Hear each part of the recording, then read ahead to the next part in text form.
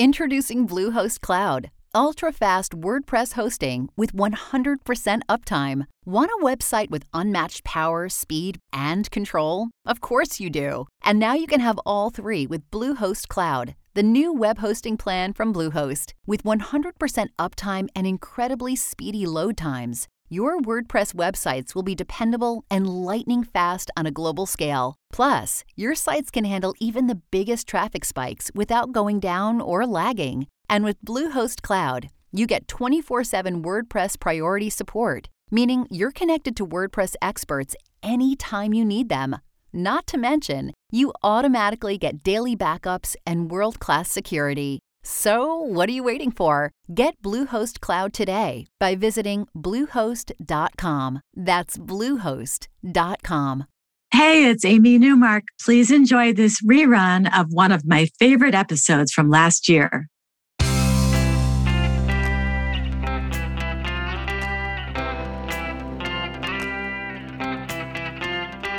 Changing your life one story at a time. This is the Chicken Soup for the Soul podcast with Editor-in-Chief Amy Newmark.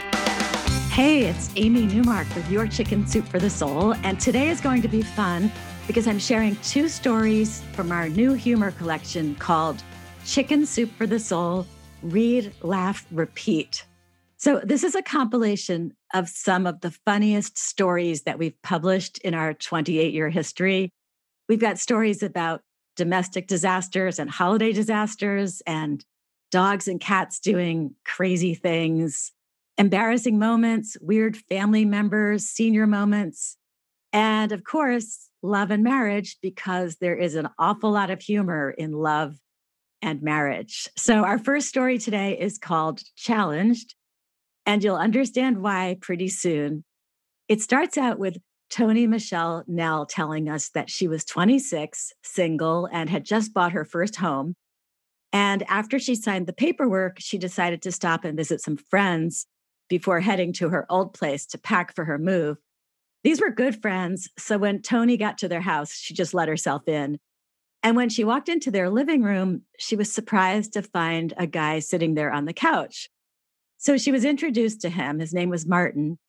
And she couldn't help but notice that his clothing was horribly coordinated. Everything was almost the same color. And also she noticed that he wasn't able to say very much. There was this lively conversation going on, but he seemed to be tongue-tied. And when he did speak, he could only stutter and stammer. So Toni decided that he must be mildly developmentally challenged, which would explain his speech difficulty and his weird, almost matching clothing. So a few days later, Toni stopped by her friend's house again to borrow an electric cordless screwdriver because she wanted to hang some window blinds in her new place. And that guy Martin was there again, and his clothing was peculiar again, and his speech problem seemed even worse. So Toni didn't know what to do when he offered to drive her home and install her blinds for her. She didn't want to discriminate against a person with challenges, but she didn't know if it was safe to drive with him. But her friend was acting like this was perfectly normal. So Toni decided to be open-minded and let this man drive her home and put up her new blinds because she wanted to make him feel like he was normal, not disabled. So she got into his truck and they headed to her new place. And when they arrived, Martin pulled a toolbox from his truck and he got right to work. And Toni was impressed because he was very good at hanging the blinds. He measured everything carefully. He didn't make any extra holes. He didn't make a mess. And she followed him from room to room as he very competently hung those blinds. She talked to him to be polite, but it was weird. He only spoke clearly when his back was to her. And then his speech impediment would kick in when he was facing her. She didn't know what to make of it because he didn't really seem like he had any disabilities, so she was confused. And then with his back turned to her, he said that he and their mutual friends were going out that Friday night, and he asked if she would like to join them.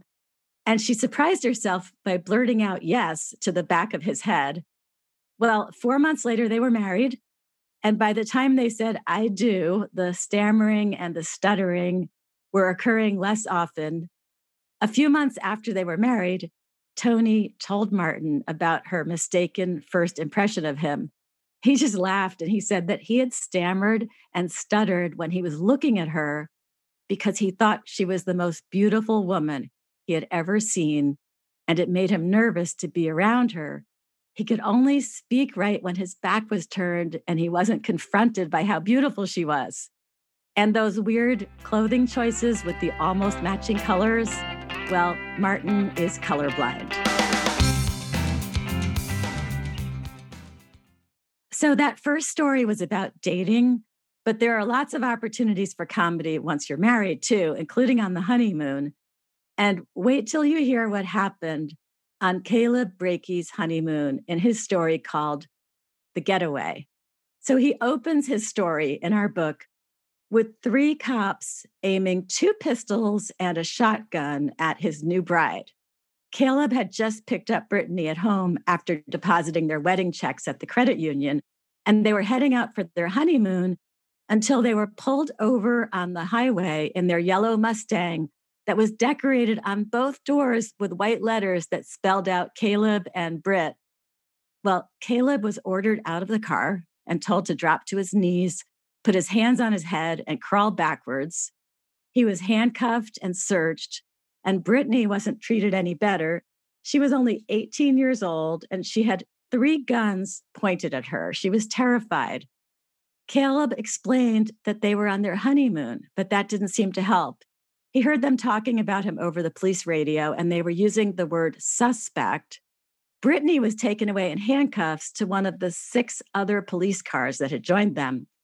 And finally, an officer told Caleb that there had been a bank robbery and his car was seen at the scene.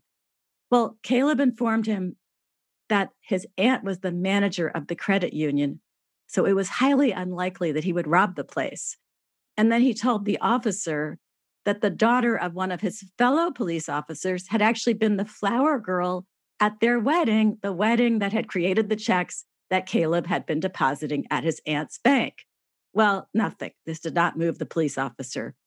Then finally, a witness to the bank robbery was brought to the side of the highway to ID Caleb, and he verified that Caleb was not the bank robber, and then it was finally over, and Caleb and Brittany resumed their honeymoon, but not before having several photos of themselves taken with the police cars, with their flashing lights by the side of the highway. And now they have a story to tell. Because, as I've said before, the best wedding stories are always about what went wrong. And I happen to have my own. If you ask me about mine, I'll tell you all about how Bill and I were evacuated from a hurricane within 12 hours of arriving at our honeymoon destination. We had been so busy with wedding preparation that we never checked the weather and learned about the hurricane that was bearing down on the resort.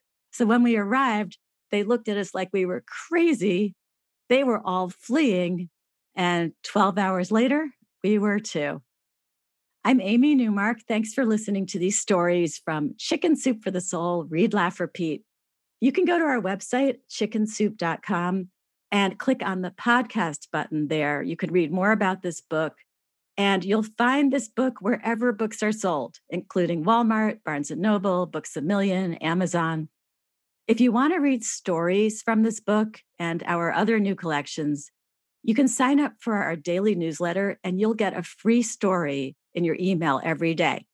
Just go to chickensoup.com, click on the newsletter sign up option.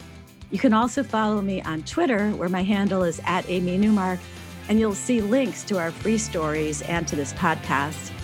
Come back for our next episode to hear a couple of stories from our book about self-care and balance and making me time, with some tips about how you can carve out special time for yourself every day.